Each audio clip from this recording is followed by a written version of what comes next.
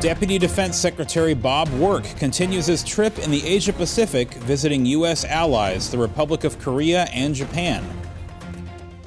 Navy Secretary Ray Mabus travels to the tip of South America to meet with sailors aboard the future USS America. And commitment to service. A ceremony last night in New York City symbolizes the partnership between the military and the NBA. Welcome to DoD News Now. I'm Sergeant Adam Ross. Our top story this morning, Pentagon officials say a recent attempt to rescue a number of American hostages held in Syria was unsuccessful because the hostages were not at the targeted location. In a statement released last night, Pentagon Press Secretary Rear Admiral John Kirby said the operation involved air and ground components and was focused on a particular captor network within the Islamic State of Iraq and the Levant. Unfortunately, the mission was not successful. The statement went on to say the best of the U.S. military was put in harm's way to try and bring U.S. citizens home. Meanwhile, U.S. military forces continued to attack ISIL terrorists in the area around the Mosul Dam. Officials with U.S. Central Command say the U.S. conducted 14 more airstrikes using fighter, remotely piloted, and attack aircraft. All the aircraft exited the strike area safely. Deputy Defense Secretary Bob Work is in Japan today, the final stop on his 7-day trip to the Asia-Pacific region.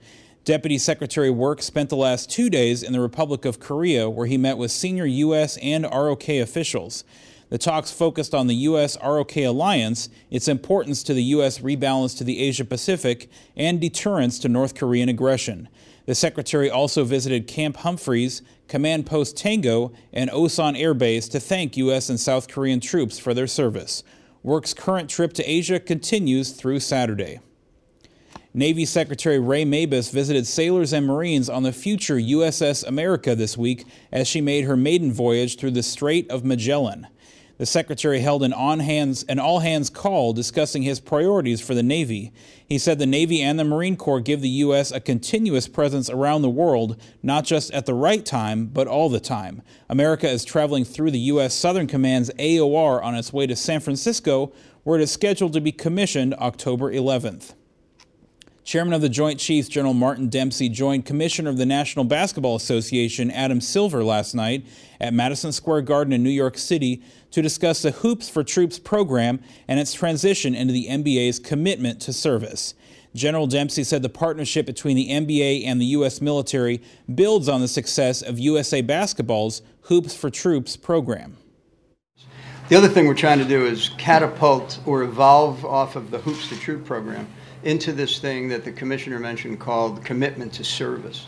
So actually, I think we would declare that we've succeeded in our goal with these players and servicemen and women. If not only are they practicing on base and doing open practices and having clinics, but that they commit together to do something in the communities around which these bases are built. So we're looking to evolve beyond Hoops for Troops, but Hoops for Troops will stay an integral part of the program. Later, 30 U.S. service members presented dog tags to players with Team USA as part of the Commitment to Service program. The ceremony took place during a Team USA victory over the Dominican Republic. For more news and information, check out the DoD Facebook page and watch for us also on Twitter. I'm Sergeant Adam Ross. Keep it right here for the latest in DoD News.